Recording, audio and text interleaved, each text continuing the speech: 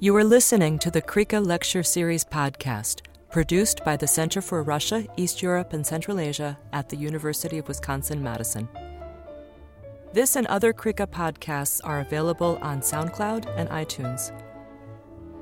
For more information about Krika's lecture series and public events, visit our website at krika.wisc.edu. Today, Krika is just delighted to have with us such an amazing teacher and scholar. Donald Piankos is Professor Emeritus in Political Science at the University of Wisconsin-Milwaukee. There he taught courses on Soviet and post-Soviet politics and foreign policy and the politics of Eastern Europe, and he taught there from 1969 to 2013.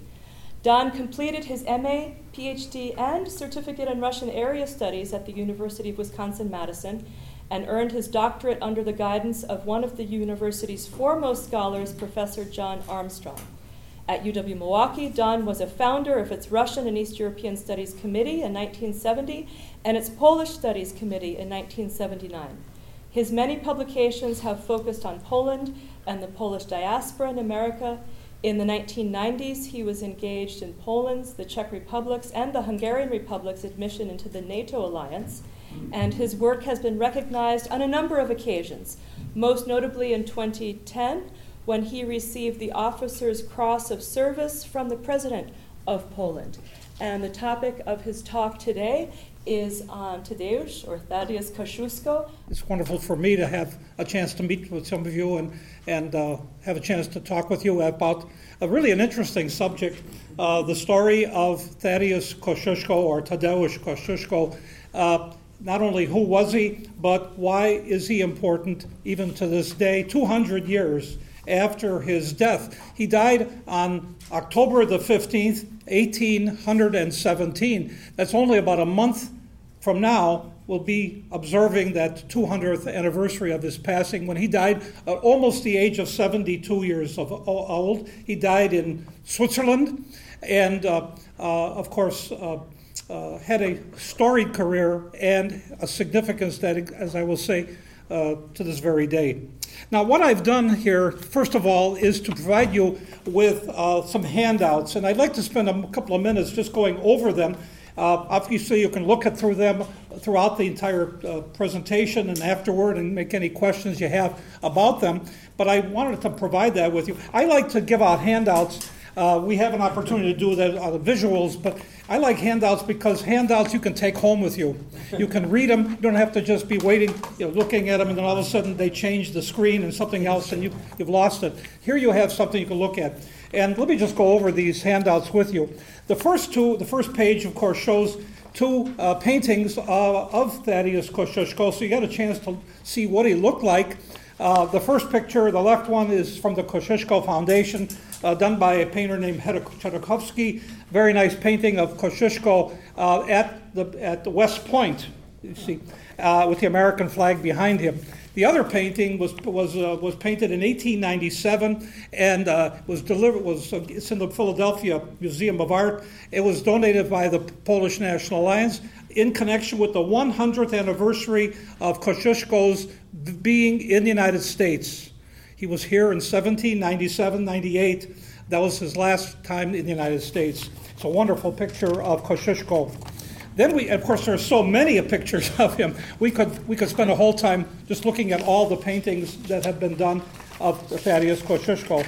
The second page gives you a little bit of a chronology of the important elements of his life. I will be referring to them, most of them today, but you can get a chance to see some of the things about the life of Kosciuszko. And the bottom there you see a little note about the monuments that have been created in honor of Kosciuszko in America and in Europe, and of course his place in Polish history. This is no exaggeration. Back in 1943, the president of the Kosciuszko Foundation called together the scholars of that time during the terrible time of World War II, and he asked them to put together a book of the great men and women of Poland. This was at a time when Poland's very future was really being threatened by the Nazis and the Soviets invading and destroying Polish culture and the people of Poland. And these scholars got together and they did a study of the great Poles in history. And guess what? Kosciuszko was one of the 6 greatest Poles in history according to a survey that was conducted at that time, along with people like Copernicus, Madame Maria Skłodowska-Curie, Frederick Chopin, Adam Mickiewicz, Henryk Sienkiewicz, and there was Kosciuszko. So it's really quite a remarkable fact that he was identified as one of the 6 greatest. If they did this study again, I'm sure they would, obviously Pope John Paul II would be in there too. But the point is, that's how highly regarded he was as a figure in Polish history. If you look at the next page, you see that, I will refer back to this in my talk, but you see 2 historic statements by Thaddeus Kosciuszko. One of them was made on May 7th, 1794, and this has to do with his effort to lead Poland to freedom and to liberate the serfs of Poland, one of the most revolutionary, remarkable events that could have taken place at that time. And then on the bottom we have the copy of his American will that he signed in 1798, just before he left America for the last time.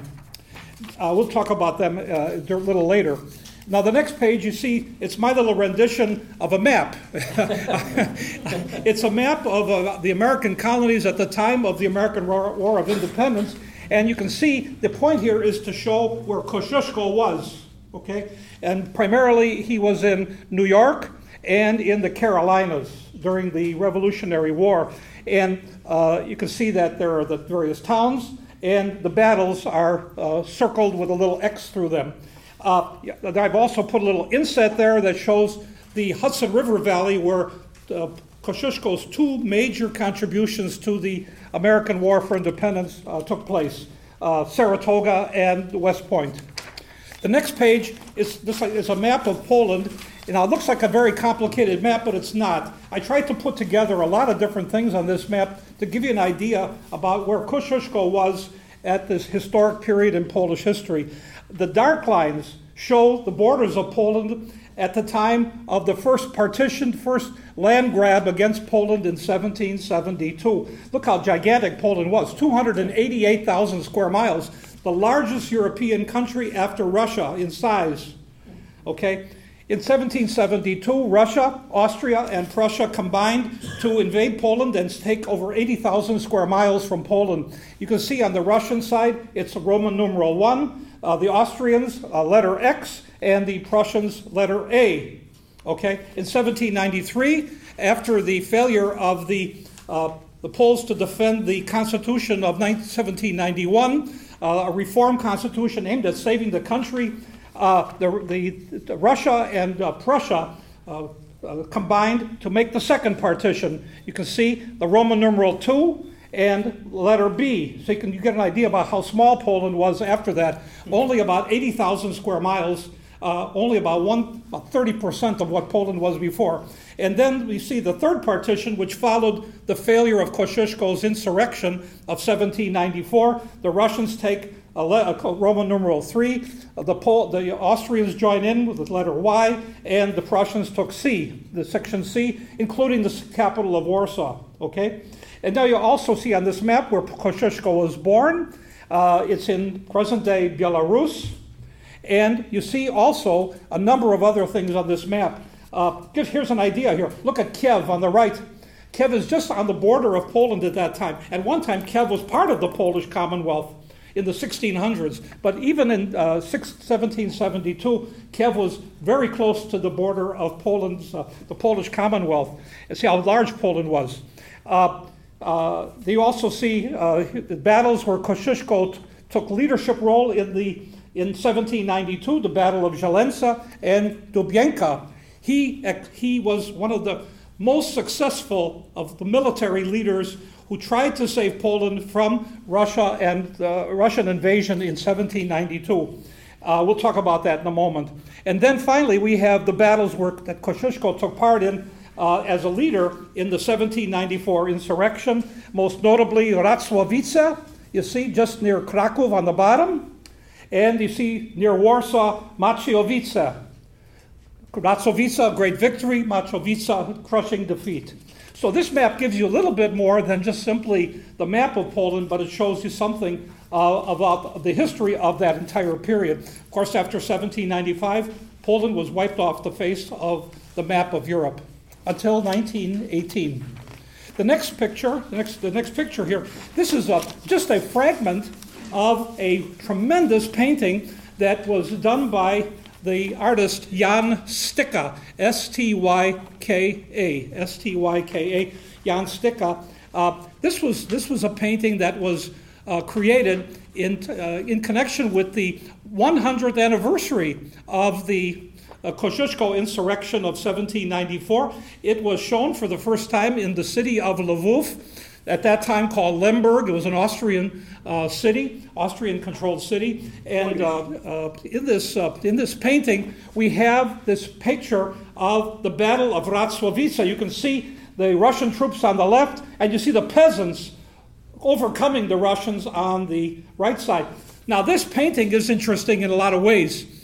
First of all, how could it be done? Poland was not a free country. The Austrians permitted it to be done. But this painting, you know how big it is? 40 feet high and 360 feet long. Do you believe this? This is something. 40 by 360. This painting was, of course, created at a time before movies, before TV. I mean, how do you get across the magnitude of some tremendous event? And Sticka was capable of doing this. Of course, he didn't paint it himself. He had dozens and dozens of people helping him. But he painted this thing. And, of course, it was recovered later on. And it is in existence today in the city of Wrocław in western Poland. And it is in a kind of a carousel. So you can go around in a circle and see this magnificent painting of the Battle of Wrocławice. The inset shows another part of this gigantic picture. This is just a fragment of the picture. Just think how big this thing is. And in this picture you see Kosciuszko, and he's dressed in peasant outfit. He's dressed with the long sukman of the peasants, you see, leading this charge. And then lastly we have just a series of pictures that show you something about the monuments to Kosciuszko. On the left, you see the great monument. I think the greatest monument in the United States to Kosciuszko is in Washington, D.C. How many of you have seen this monument? How many of you have been there? Have you seen this monument before? This is easy to see if you just, if you're ever past the White House. If you're invited by the president, he may just do that. You never know. Comes to the White House. It's in the park that's right in front of the White House. It's in Lafayette Park, which is a square right in front of the White House. And in this park, there are statues on all of the corners. The 4 statues are to the 4 foreign leaders, 4 military leaders who worked on behalf of of American independence: Kosciuszko, Lafayette, Rochambeau, and von Steuben. And this particular monument is enormous. It shows Kosciuszko, of course, and all of the battles he took part in America and in Poland. Okay? This statue was donated to the United States and to the people of our country from the Polish National Alliance. They raised about $1,600,000 to create this monument. The design was picked by President Theodore Roosevelt. He chose this design. And in the dedication in May 1910, President William Howard Taft was there officiating at the dedication ceremonies of this monument, and also a monument paid for by Congress, a monument to Kazimir Pulaski, which is in Washington as well. And if you look on the right side, you see, it's hard to really get an appreciation of this, but this is the famous Kosciuszko Mound just outside of Kraków. And this mound, 300 feet high, of soil from all of the fields of battle that Kosciuszko took part in both the United States and Poland. It was created after his death by the people of Poland. They carried soil from all over the regions of Poland, and this monument is there today. This is part of a kind of a pre-Christian Polish cultural experience. Great heroes, you build mounds in their memory, just like the pyramids of Egypt, right? So you have this great mound outside of Kraków. And on the bottom you see, of course, our Milwaukee monument to Kosciuszko, which was dedicated in 1905 and has been restored in 2013. So you can look at these things and refer back to them as I make my comments in the presentation. I just want to give you, I think we're moving along okay here. Now let's say, I really want to just talk about two things here, and that is, who was Kosciuszko? Okay, what do we know about him? And secondly, why is he important today? Why is he someone who's important today, 200 years after he passed away? Now, first of all, we should say something about Kosciuszko's life. He lived nearly 72 years. Okay, he was born into the class called the Szlachta, or gentry, noble class in Poland. Okay, his parents were not particularly well-to-do, but they were obviously pretty well off. The villages that they owned had about 33 peasant serf families working the land, so they were not penniless. Okay. Now, the Polish nobility, we should say something about them. Rather remarkable nobility, right? Maybe 10 to 12% of the entire population of the Polish Commonwealth claimed to be nobles. Okay. I mean, in France at the same time, about 1.5%. 10 to 12% of the population identified as nobles. And they ranged from the top to the bottom. Some were so powerful, wealthy, they had hundreds and hundreds of villages under their ownership. They were like kings in their own way in the amount of territory and power they commanded. And on the bottom you had peasants, or they had nobles who practically had nothing. They didn't even have anything more than maybe a coat of arms that they would hang on the wall of their house.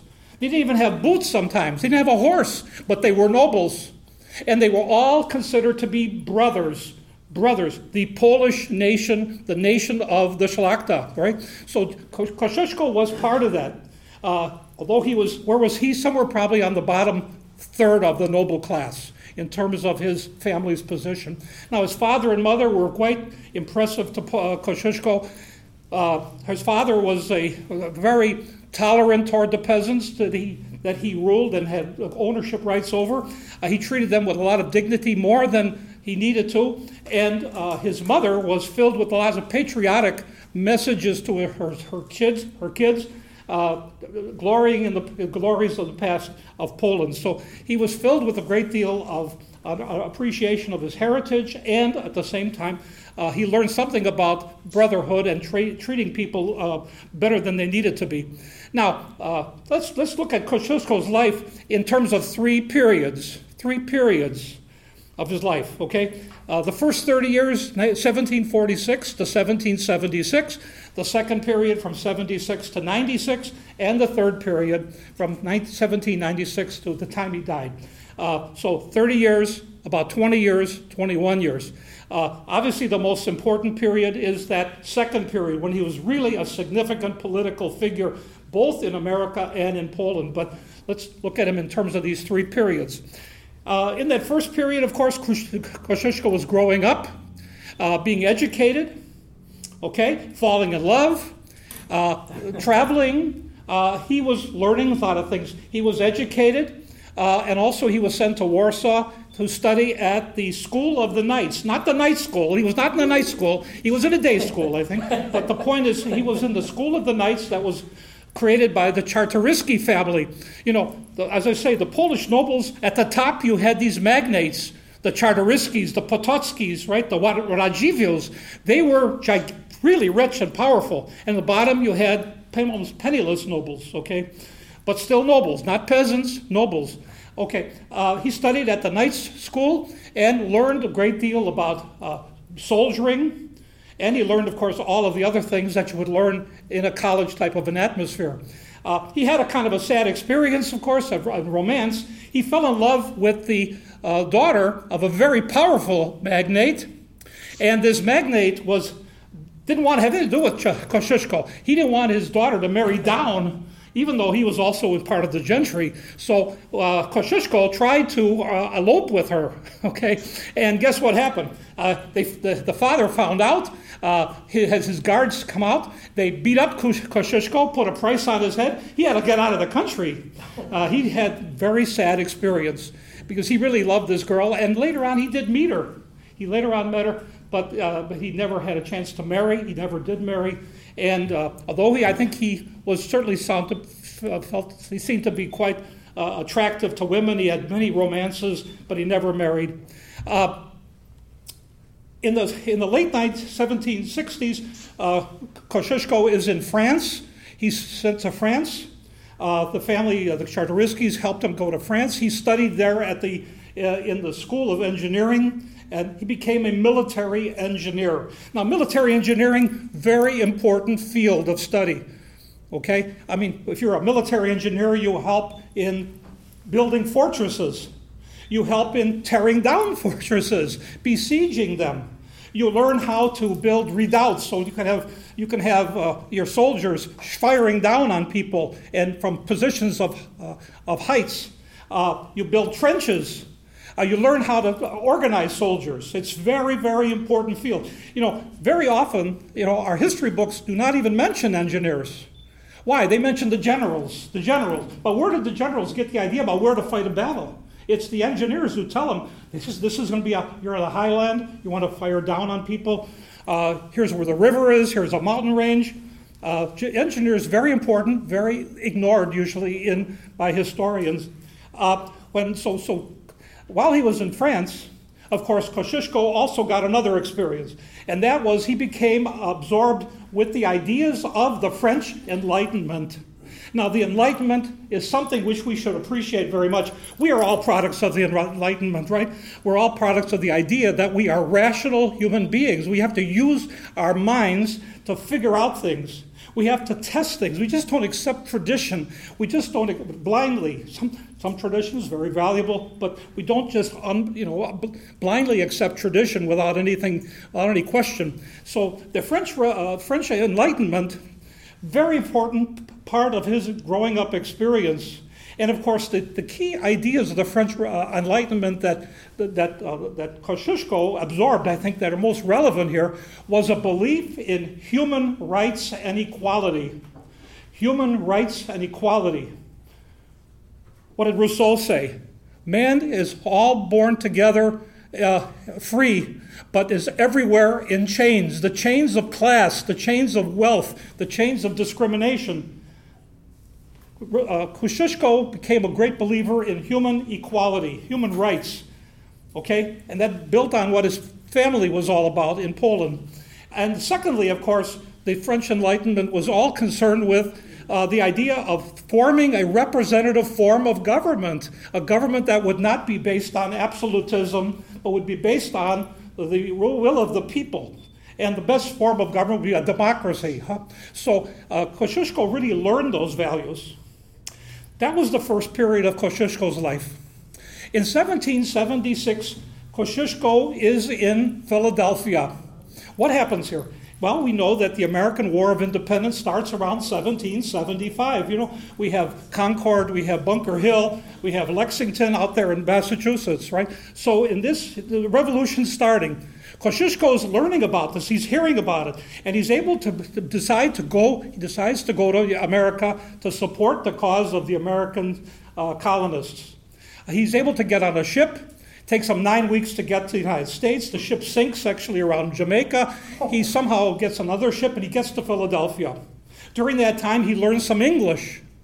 Not a lot of English, but some. Well, he gets to Philadelphia in August of 1776, only about a month after the Declaration of Independence in Philadelphia. So he's right there at the very beginning. And he presents himself to the various American leaders like Ben Franklin. And of course, they don't know what to do with this guy. He doesn't speak much English. He doesn't have any titles. He's not a prominent person. He doesn't have any letters of recommendations. They don't know what to do with him, you see. So what can we do with this guy? But Kosciuszko was very persistent. And he was able to persuade people to recognize that he had some skills that were in short supply. Now, Philadelphia was a city that was vulnerable to British attack. The revolution was going on. Ships could come and seize the capital, seize Philadelphia. Well, Kosciuszko was given the responsibility to fortify the Delaware River right around Philadelphia. And he did such a great job that they changed their opinion about Kosciuszko, and the American leaders decided to put him on the staff of the second in command of the American Revolutionary Forces, under General Horatio Gates. Gates, second in command after Washington. And so here we have the beginning of Kosciuszko's great moments in the United States. Okay, now, what happens here? Gates was stationed in New York area. Okay, and if you look at that map of the Americans, you see that at the top of New York, you have this Lake Champlain. Looks like a dagger going right into America from Canada. You see that map? General Horatio Gates told Kosciuszko, he ordered him to go up to Fort Ticonderoga, which is on the bottom of Lake Champlain, there right on the southern edge, and to give his advice to the commander about defending this very critical fortification from a British attack from the north. Kosciuszko went there, and he talked with the commander, and he said to him, I've identified some real problems you got here, because this fort is here, but behind the fort there are mountains and hills. And if somebody puts cannons up there, they can take the fort. The fort is vulnerable. And the commander told him, you don't know what you're talking about. You don't know what you're talking about. Nobody can get anything up there. Well, when General John Burgoyne of the British Army, leading his forces down from Montreal, got to Fort Ticonderoga, what did he do? He wheeled up cannons up that hill. They tore down all the trees. They pulled those cannons up, and then suddenly Fort Ticonderoga started getting bombarded. Within a half an hour, the whole thing collapsed. They were giving up. Luckily, the Americans got out at nighttime, but they lost the fort. This was a disaster. Well, when Horatio Gates learned about this and realized that Kosciuszko knew what he was talking about, he raised his views about Kosciuszko a great deal. Now, here's really the important thing about this whole period. The British wanted to crush the rebellion. They controlled all the cities. They controlled Boston and Philadelphia, New York, Charleston. They controlled the cities. They didn't control the countryside. Okay? They had the British fleet surrounding the colonies, preventing any goods to try to come into the colonies. The idea was to defeat the colonies by now crushing the revolt, by splitting the northern colonies from the south. The idea was this, very clever idea. They had two armies. One army was down in New York under General Clinton, Henry Clinton. His job was to bring his army north along the Hudson River to Albany. On the other hand, you had General Burgoyne with a big army from Montreal to bring his army down from Canada, and they were to meet, and the idea was to break the north from the south, to separate Massachusetts, Rhode Island, Connecticut, Vermont from the rest of the colonies, and thus to break the revolution right there and then. Burgoyne had an army of 8,000 men. Now, at that time, that is a gigantic army. It was about 3,000 Germans. The rest were trained English soldiers. He had about 500 Indians with him. He had some loyalists who were on the side. This was a formidable army. Gates had 2,500 men, and really very little going behind them. They were not well trained. Okay, so what would he tell Kosciuszko? Go up north and do everything you can to stop the advance of General Burgoyne. And guess what he did? He did it. Kosciuszko, with his regiment that he was given, they went up north. They began to cut down all the trees to block the roads. They were able to put the trees together like this, so when they cut them down, so you couldn't just pull the trees apart. These big trees. They put boulders into the roads. They destroyed the bridges that were on little rivers all throughout the area. So they made life miserable for the British trying to come down from the north. They stripped the land of all the food. Remember, he's got a lot of horses, no fodder, okay? They got rid of all the other food in the area. They started fires. They did everything possible to stop the British. It took Burgoyne's army 20 days to go 21 miles. You imagine how this was? They were stopped. Their march south was pretty much stopped. By the time they got to the area around Saratoga, they were demoralized. Okay? They had also been taking lots of shooting from the Americans in the woods. They were hiding in the woods. These guys with their red coats, easy targets. And so this was quite a demoralizing experience. Now, at the area around Saratoga, there were a number of engagements beginning in the middle of September that, again, Kosciuszko was called upon to play a critical role. He built these redoubts. He chose the areas of place where there's a fire. He had his men in trenches. He had the British Army pretty much trapped along the Hudson River. The battle lasted about a month. But after a month of battle, the American force is now 12,000 men. 12,000. They had mobilized from all over the area. And the British Army down to about less than 6,000. Burgoyne had no hope. He gave up. He gave up. He surrendered. This is the first time in history that an entire British army surrendered. Entire history. When the news of the Battle of Saratoga reached France, it took about a month and a half to get to France. So in the beginning of December, France declared war on England. Spain declared war on England. The war had been essentially won. It's hard to believe.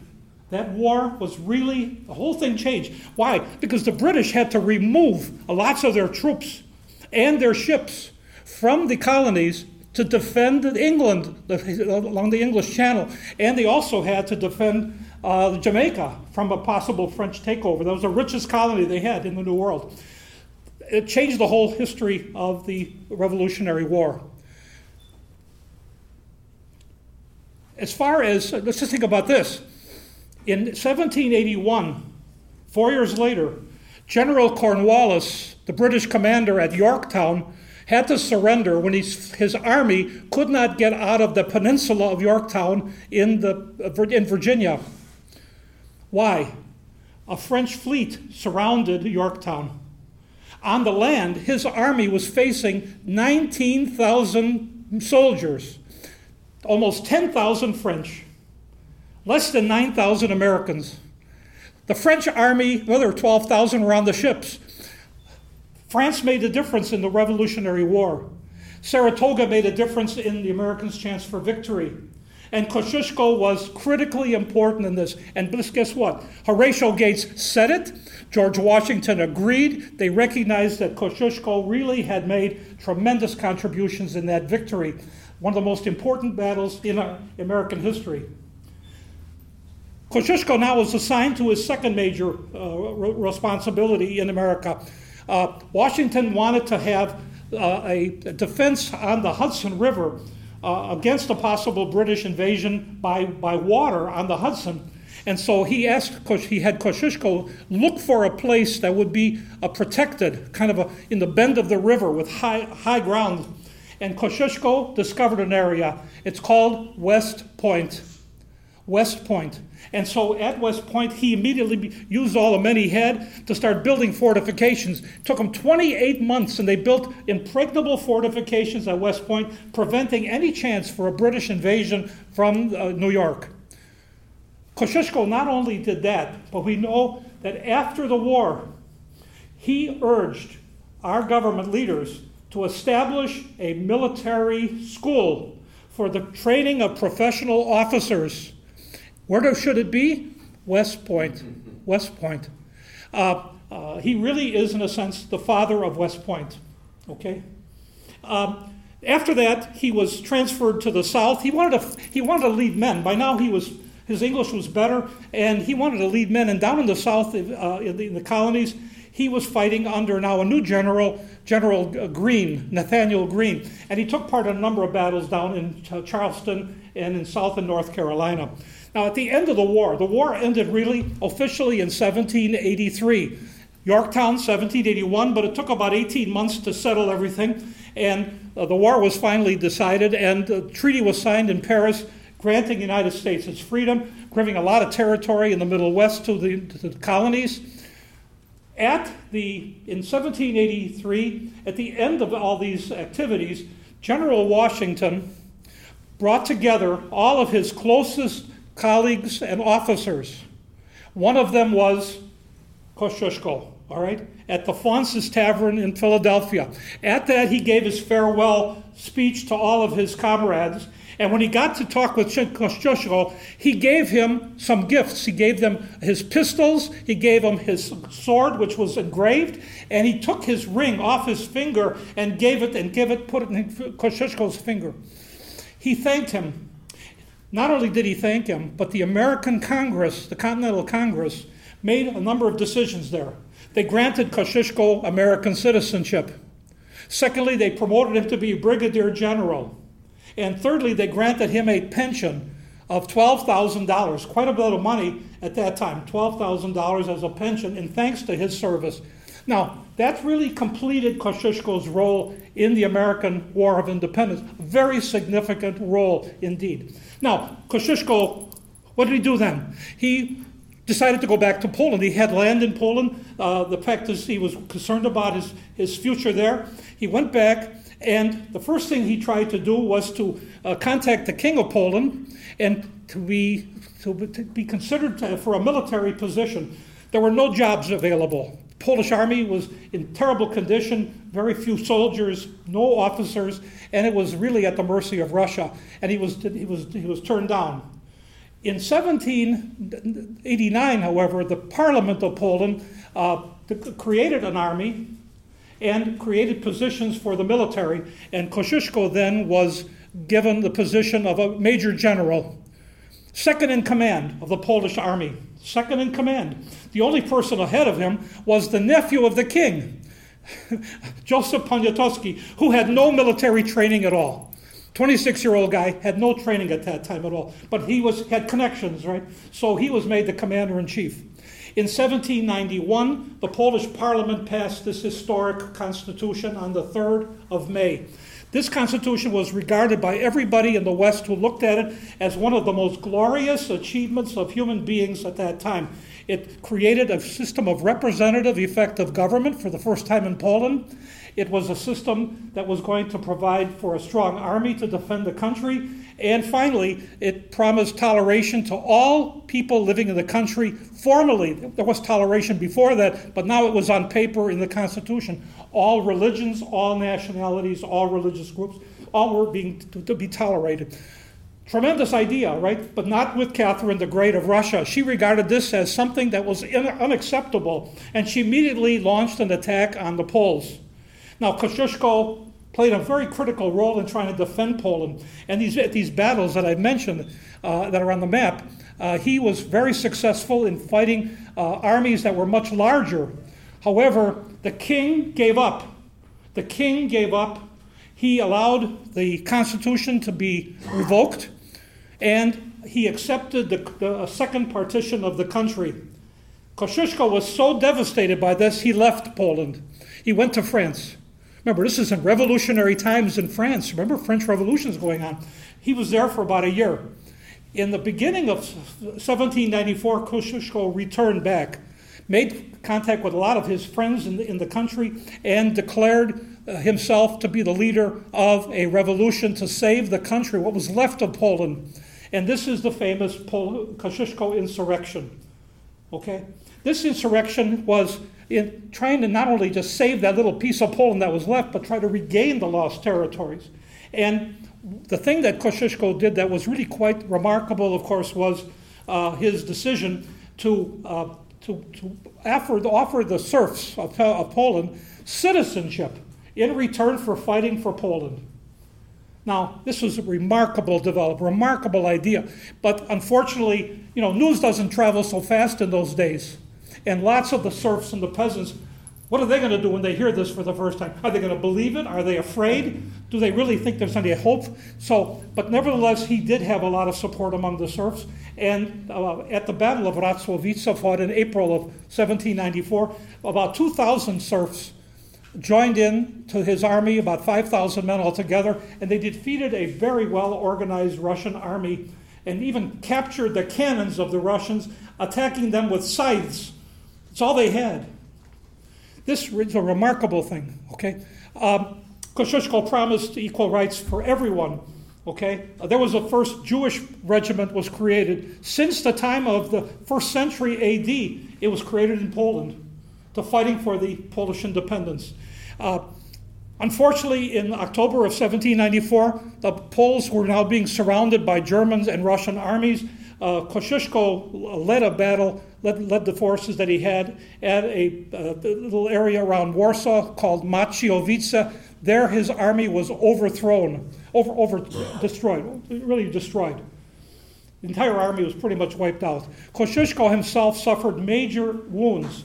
He was hit on the head with a sword, got a big concussion. Somebody hit him in the back with a lance. Another hit him in the backside with a lance, knocked him off the horse, and they finally found his body. Nobody knew where he was. The peasants wouldn't tell who was there. But the Russians finally did find Kosciuszko laying there in the terrible pain. They put him in a cage, and Catherine had him wheeled back to St. Petersburg. The idea of putting him in a cage was to let everybody know that they actually caught Kosciuszko. Remember, this is the day where you didn't have photographs. And so lots of people would say, you didn't really catch the guy, he ran away. But they claimed they had him, and they did have him. Catherine had Kosciuszko put in prison in St. Petersburg, and as far as she was concerned, let him rot in prison. And then she, of course, with the Austrians and the Prussians, then completed the destruction of Poland. In the third partition, they absorbed the rest of the country. Now, Kosciuszko was in prison for about a year and a half. Practically no care to his wounds. But in 1796, Catherine II died. And she was succeeded by her son Paul I. Paul hated everything that Catherine stood for. If Catherine said it's Friday, he would say it's Tuesday. Basically, he hated everything. It was under Paul that he issued a decree that never again could a woman be the ruler of Russia. That's how much he hated Catherine, his mother. But because Catherine hated Kosciuszko, he liked Kosciuszko. He went to see him. He actually talked with him. He got doctors to try to help him recover from his wounds. And he offered Kosciuszko freedom. He said, if you just leave the country, you'll be. We'll let you go. Even I'll give you some money. He promised 60,000 rubles to Kosciuszko, and they'll be deposited in a bank in London if you just get out. He even wore Polish uniforms when he saw Kosciuszko. Can you imagine? So Kosciuszko said, no, I cannot promise not to fight against you. That's what Paul wanted. You have to promise not to fight Russia anymore. He said, I can't do that. Then Paul said this, if you promise not to fight, I will release from prison all of the soldiers that have been captured by Catherine. Almost 20,000 men. And then Kosciuszko said, yes. All right, if you free everybody, I will sign an agreement not to make war against Russia again, not to cause another revolution. And so Paul made that agreement with him, and Kosciuszko was allowed to leave. This period now is really quite remarkable. Kosciuszko is allowed to leave the country. Okay? He is a world hero. He gets to England. He is greeted everywhere as the great fighter for freedom. It's amazing. The English had been against Kosciuszko during the War of Independence. Now they greeted him as a conquering hero. But that was really the high point of Kosciuszko in Europe. Let's look at the third period of Kosciuszko's life. After some weeks in England, Kosciuszko decided to come to America. Why? Well, most importantly, he wanted to take care of his pension. He had not been paid by the American Congress, and he needed the money. He was penniless, essentially. And so he got a ship, was put on a ship and came to the United States, came against Philadelphia. Okay? And by that time, he was getting a little bit better physically. He was welcomed again as a world hero. Can you imagine when he gets off the ship, he was carried to the carriages by these mobs of people, and then the men pulled his carriage to the hotel where he was staying. They were praising him, cheering him to the skies. He was regarded as really one of the great heroes for freedom.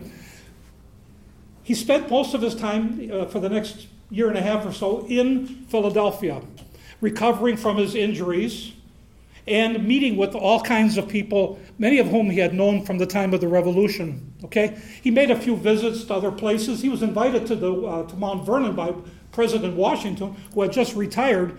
He never went there, but he did basically get that invitation. He met with Gates again, but most importantly, he met and became a friend of Thomas Jefferson. Thomas Jefferson now was Vice President of the United States. Okay, he was Vice President. And Thomas Jefferson and Kosciuszko spent a lot of time together in a little apartment on Pine Street in Philadelphia, where Kosciuszko was living in this very modest place. Now, what did they talk about? They talked mostly about freedom, liberty. They talked about the French Revolution. Now, this is a very important period of time for France, the United States, and Britain. France has a revolution going on. Napoleon is in power, has seized power, okay? The English are the big enemies. In the United States, you have two parties. The party in power is the Federalists. They're pro-English. The Thomas Jefferson was pro-French, okay? There was a really serious crisis in America. Remember President Washington, when he left office in 1797, he gave his famous farewell address. And what did he say? We must stay out of entangling alliances. We're a little teeny country, 5 million people. We're nothing. We could be wiped out. We have to stay away from these great powers. And nobody was listening to him anymore. President Adams was a supporter of the British. Jefferson, his own vice president, supporter of the French. We have this famous XYZ affair. We have all kinds of French people coming into the United States, revolutionaries, causing a lot of trouble. What did President Adams do? He got Congress to pass a law, the Alien and Sedition Law. The Alien and Sedition Law said basically anybody criticizing the government could be imprisoned. It was really an attack on civil rights and the freedom of speech and the freedom of the press. It was very dangerous because Jefferson was identified as an enemy. Kosciuszko was even afraid of what might happen to him, right? Because he was identified with the French. He was very much admired the French a great deal. He hoped that the French would support Polish independence. Kosciuszko then decided he better leave. And he did leave. He left under incognito. He actually had a passport with a different name on it to skip out of the country. He went back to the United States, went back to France. Now, what we say about Kosciuszko before he left? Before he left for France, never to return, he was able, first of all, to get Congress to pass a law in which they paid him his pension. They gave him about $17,000 for his pension.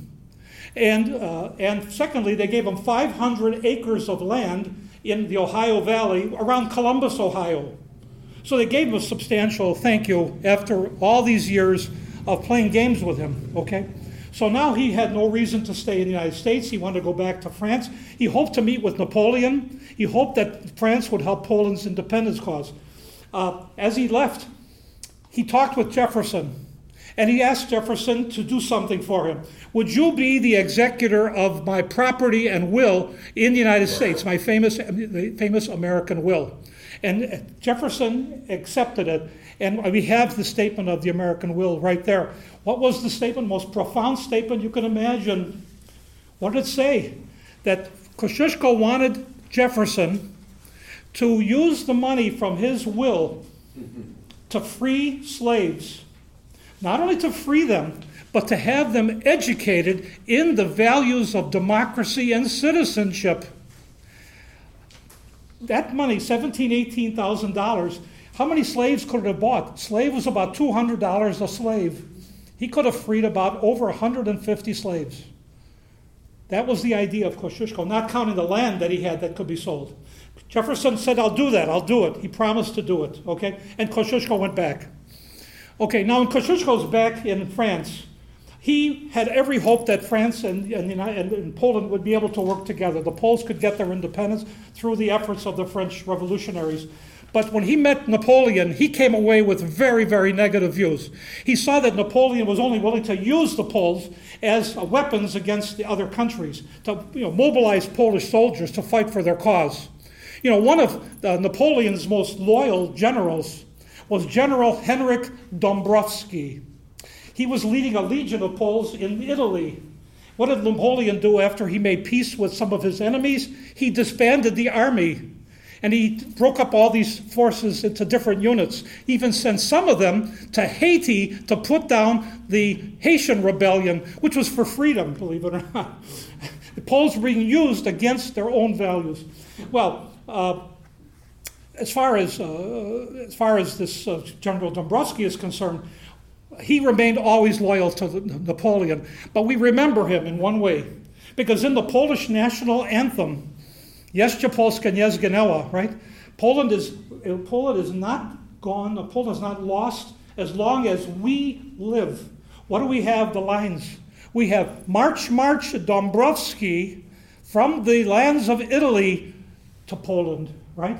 Under your leadership, we will reunite Poland, right? So Dąbrowski is remembered even to this day because of that anthem, okay? Well, from the time of Kosciuszko's presence in France, after that, he had really very little to do with Napoleon.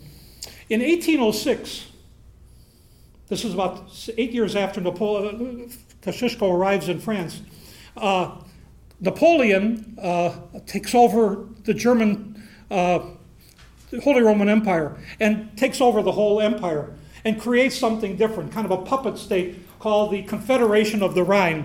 He defeats the Prussians, defeats the Austrians, and when he does that, he takes the lands that Prussia and Austria had taken from Poland and creates a little state.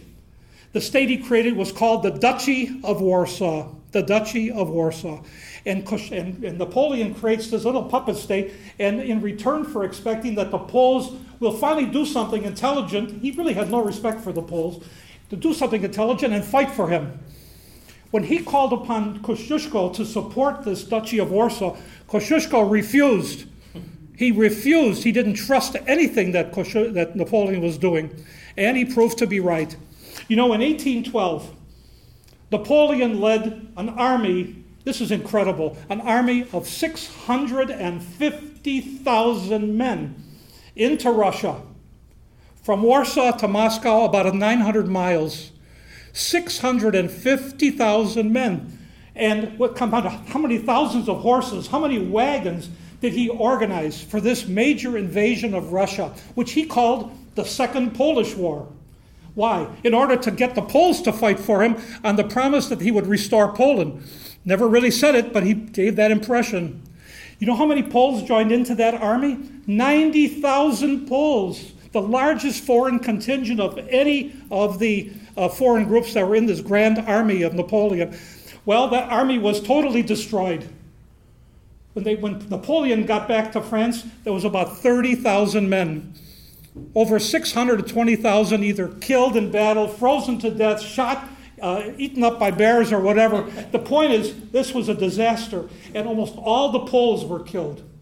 Almost all, about 85,000 of them lost their lives in this hopeless invasion of Russia. Kosciuszko, here's an old man by now. What does he do now? The Russian army is now in Paris. They defeat Napoleon. They're in Paris. He meets with the Tsar of Russia, believe it or not, Alexander I, the son of Paul.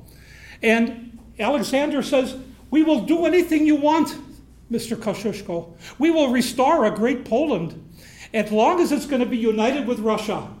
I will be king of Poland and Tsar of Russia. How do you like that? And Kosciuszko said, yes, if you restore Poland to what it was in 1772, I agree with that. Well, at the Congress of Vienna that took place soon after that, Alexander didn't get his way. The Prussians, the Austrians, the French, the English, they ganged up on Russia, and the result of his efforts was not a big Poland. It was a little teeny Polish state called, later on, the Congress Kingdom. The Congress Kingdom had a constitution which was only good on piece of paper. It didn't have any significance. The king of this Congress Kingdom was the Tsar, okay? And he put all of his pals in power to really control this little puppet state. Kosciuszko had no part in this. By this time, he had moved to Switzerland, and in 1817, he passed away, okay? Really a broken person, a defeated person, demoralized, because his great hope was a restored Poland. Now, that's the life of Kosciuszko. Now, why is he significant? Let's say a few words and we'll just close off here and get some questions from you. First of all, I think it's very obvious that people saw Kosciuszko as a great symbol of freedom, and independence. Look at all the monuments that have been erected in his name. Look at how he was regarded when he died. When he passed away in 1817, within a few months, the Tsar of Russia ordered that his remains be taken out of France and returned to Poland, where he was placed in the Wawel Castle, the Wawel Cathedral, with the great kings of Poland. That's already in 1818. A couple of years later, we have the beginnings of this mound. In 1828, the first monument to Kosciuszko at West Point. It was a pedestal. Now, in the 1870s and 80s, we have something else happening here now. We have the rise of a tremendous Polish immigration to America. Now, the Polish organizations in America, the immigrant Americans, they were thinking like this: how can we prove to our fellow Americans that we are with you? Well, we have symbols that prove it. We have Pulaski, we have Kosciuszko. These are great people who were patriots in Poland and patriots in America. They stood for the same values, freedom and independence and democracy. And so we have the beginning of monument building. 1904, Chicago. 1905, Cleveland and Milwaukee. 1910, we have Washington, D.C. Then we have another one, we have the monument at West Point. Then we have in Philadelphia, Boston. Altogether, about 15 monuments constructed in honor of Kosciuszko in the United States alone. More monuments to Kosciuszko than any other figure of the American War of Independence except for George Washington. More monuments than any other, That's one of the consequences. We have all kinds of other symbols of Kosciuszko's significance. The creation of the Kosciuszko Foundation in the United States in 1925, aiming at trying to build intellectual and cultural relations between Poland, the independent Poland, and the United States. Now, why is Kosciuszko important today? Why is he important? What makes him important? We could say a lot of things about this, but let me keep it very brief and just take 2 points. There are many monuments to Kosciuszko in stone, in paintings. There's a tremendous amount of information about him. But what really is important is what Kosciuszko stood for. These are the living monuments of Kosciuszko. My personal belief is that in America, the great monument to Kosciuszko is the Civil Rights Act of 1964, which is the law which is universally supported by Americans, which emphasizes that there can be no discrimination based on anything like race, religion, national origins, or gender. That is a great principle, and it's in law of the land. That's a great testimony to Kosciuszko. What's the greatest testimony to Kosciuszko in Poland? The fact that Poland is free. And not only free, but it's a Poland of all the Poles. It's not just a Pole of the Szlachta. It's not just a Pole of the nobles. It's not just a Pole of the church. It is of the whole people. And that's what Kosciuszko stood for, a Poland of the whole people. And so today we have now the Third Republic of Poland, which is a firmly, very strong, healthy democracy where the values of Kosciuszko are being maintained in every real, true sense. So if we think about Kosciuszko's importance, I would say the most significant thing is those living monuments. These monuments of stone are great. They should be there. The books about Kosciuszko, there are two great biographies of Kosciuszko, one by Pula, James Pula, P-U-L-A. James Pula, published about 18 years ago, is called The Purest Son of Liberty. And a more recent one by Alex Storozinski, S-T-O-R-O-Z-Y-N-S-K-I, Storozinski, who was the president of the Kosciuszko Foundation at the time. It's called The Peasant Prince. These are wonderful books, and they make Kosciuszko relevant. But I think the most important thing about his relevancy is his values: freedom and democracy and human rights.